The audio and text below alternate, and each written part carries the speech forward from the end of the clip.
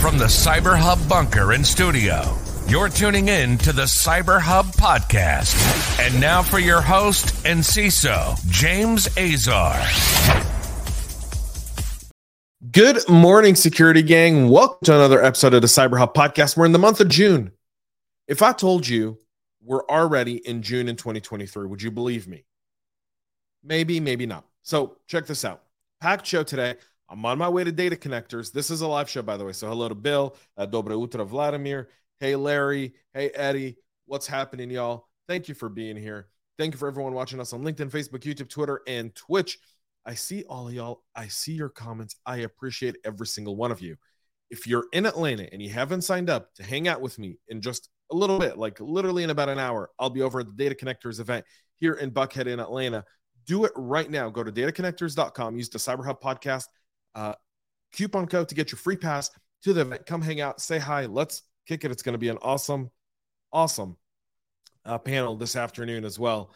So you don't want to miss it. I'll be doing some live content from there as well. So make sure you tune in to that as well. So let's get the show going. But before we do that, a cup of coffee. Bill's got his coffee ready in Austin. I've got my double espresso here. Well, so this is like this is a longo espresso. It's not really a double because I've had like 3 of them already this morning. Coffee cup cheers, y'all. And with that being said, let's go ahead and kick off with researchers at Eclipsium discovering hundreds of motherboard models made by Taiwanese computer component giant Gigabyte include backdoor functionality that could pose a significant risk to many organizations. Specifically, the researchers determined that the firmware on many Gigabyte system drops a Windows binary that is executed when the OS boots up. The dropped file then downloads and runs another payload fetched from the Gigabyte servers. The payload is actually downloaded over an insecure connection like an HTTP or an improperly configured HTTPS. The file's legitimacy is not ever verified. There's no evidence that this is being leveraged for malicious purposes at this time.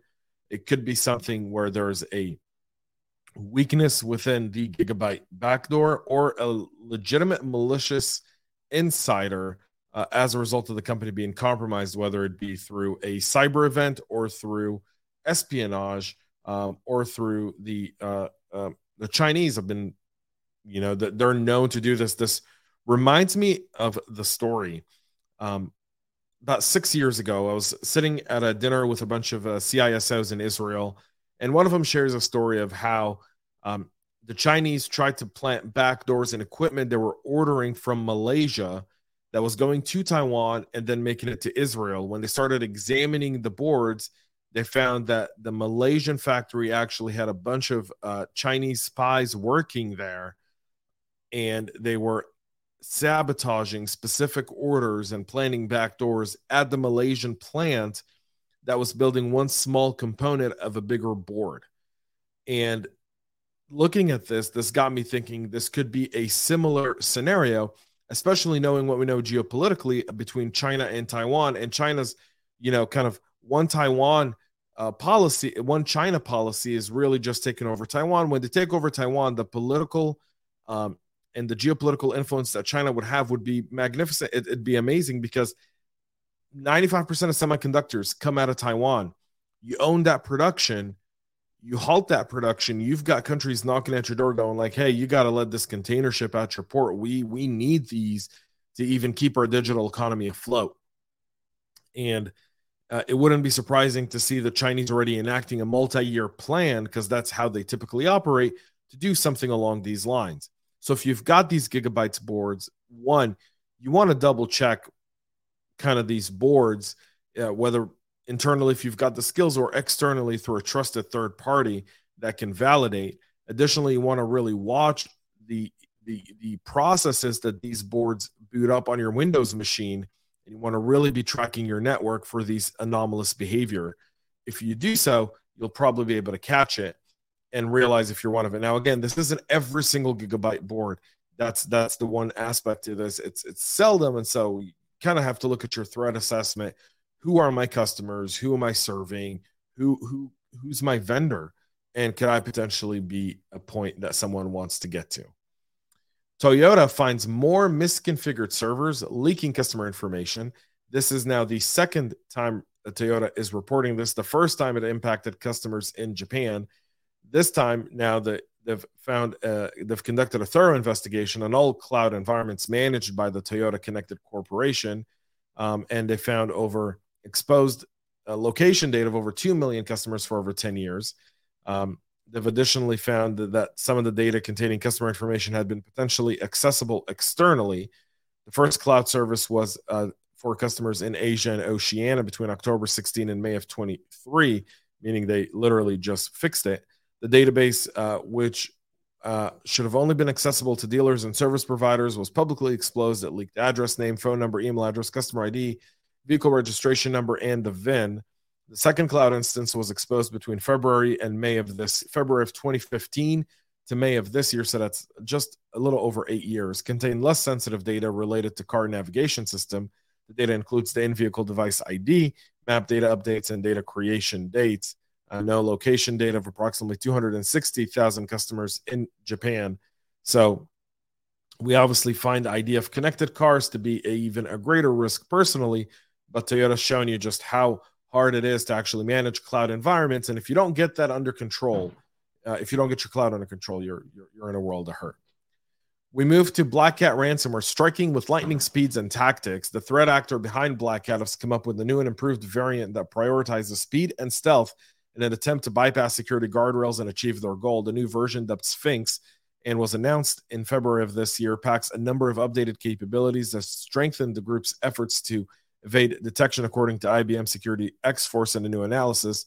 The product was first highlighted by the VX Underground in April of this year. Trend Micro last month detailed a Linux version of Sphinx. Black Cat, also called Nefarious, is the first Rust language-based ransomware strain spotted in the wild, active since at least November of 2021. It has emerged as a formidable ransomware actor, victimizing more than 350 targets as of May of 2023. The group, like other ransomware as a service offering, is known to operate a double extortion scheme, deploying custom data exfil tools like Xmatter and to siphon sensitive data prior to encryption. Initial access is typically obtained through a network of actors called initial access brokers who employ off-the-shelf information stealer malware to harvest legitimate credentials. Black Cat's also been observed to share overlaps with Black Matter, according to Cisco, Thales, and Kaspersky. So these guys are back. They're moving at record speed. They're encrypting, and they're hiding and evading your security tools. So again, defense in depth, zero trust, anomalous behavior should be immediately investigated, and you should manage identities very, very well. Zyxel firewall continues to get exploited in ongoing attacks. CVE 2023-28771 is wreaking havoc across, with patches released on April 25th, warning users to update their products. And still to this day, many products remain haven't been patched yet. And so we're seeing numerous events take place where threat actors are taking advantage of it to gain access, including the Mirai botnet really pouncing on this specific vulnerability and this unpatched devices to really launch and denial of service attacks using these unpatched routers and firewalls. And so you got to get these stuff patched. Everything's in the show notes, by the way. Go check that out. Chrome 114 has been released. It fixes 18 security issues, including 13 that resolve vulnerabilities reported by external researchers.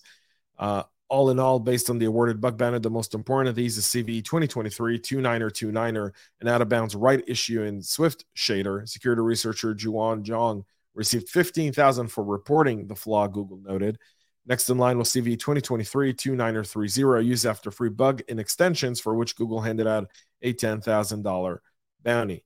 So you want to get your Chrome updated. The state of Montana is working on efforts to pass a privacy legislation, with the fact that we now know that there's nothing like this really coming on the federal side, not at least until 2025. So states are stepping up. Montana Governor Greg Gynafortis signed the state's own privacy law, SB 384, which advocates say is one of the strongest privacy bills passed in the state of Montana. Montana State Senator Daniel Zelenikov, who introduced the legislation, has told Recorded Future News that he's been working to get a data privacy bill passed in the state since 2013. This is, by the way, the same state that passed cybersecurity. No, sorry, that's North Dakota. Get them confused. North Dakota took them like 8 or 9 years to pass cybersecurity legislation for the classroom to teach cyber.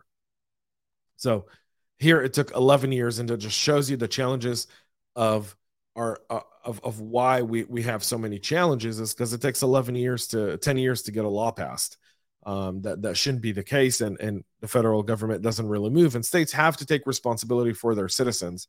The bill's been modeled off Connecticut and not off a CCPA, which is also very interesting. Montana joins California, Colorado, and Connecticut with the most consumer-friendly data privacy bills passed so far. Matt Schwartz, a policy analyst at Consumer Reports, has been tracking data privacy bills across the country and lauded Montana's bill for including the right of consumers to access, delete, and stop the sale of their personal information. They've also noted that Consumer Reports worked with lawmakers to improve legislation by adding a universal opt-out provision and removing certain exemptions. The bill bans the use of so-called dark patterns in obtaining consent, something the FTC has repeatedly raised concern about. The term refers to tactics like disguising ad to look like independent content, making it difficult for consumers to cancel subscriptions or charges. So Montana is there, Virginia is there, Connecticut is there, Colorado is there, and Utah is there. And now Montana, Tennessee has also, Governor Lee, a friend of the show, has also signed a comprehensive data privacy bill into law last week. That's been heavily criticized for including numerous loopholes and considering it a weaker bill, but nonetheless a bill that can always get fixed on the back end. So there's that there as well. So Texas, whose one of the biggest issues is the Senate version, which included a universal opt-out provision, while the House version did not. So we'll see if Texas actually gets through. Florida is also working on a bill that will likely get passed at the end of this year, especially now that their governor DeSantis has announced this candidacy for the president of the United States. You're likely going to see him really touch on technology to separate himself from the field of additional candidates and privacy as well. So you'll see that coming from Florida, and you'll see it coming from additional states as well here in the next probably year or so. So, folks, privacy bills, they're on the way. More regulation, more compliance, more bureaucracy, and more people you're going to have to hire that actually understand this if you're a practitioner. Because guess what? You're going to have, if you've got customers in Montana, you're going to need to comply with Montana's bill and so forth and so forth. So there's that.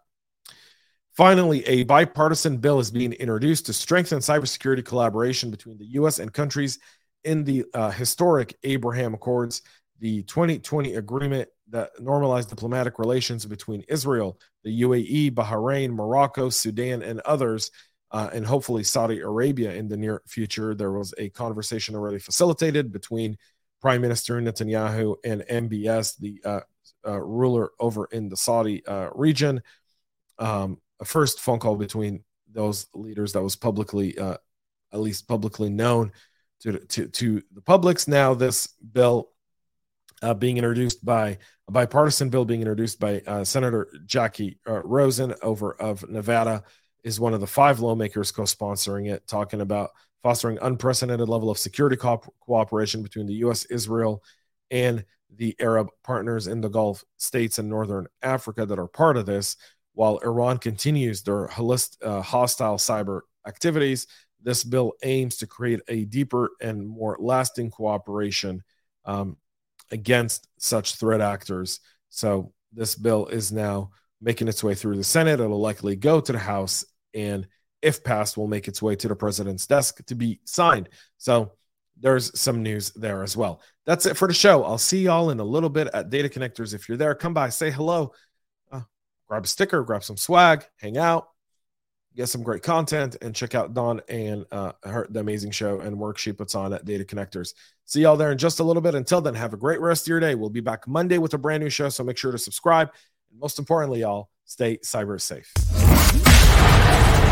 We love feedback, so make sure to connect with us on social media and subscribe to our podcast on your favorite podcast listening platform.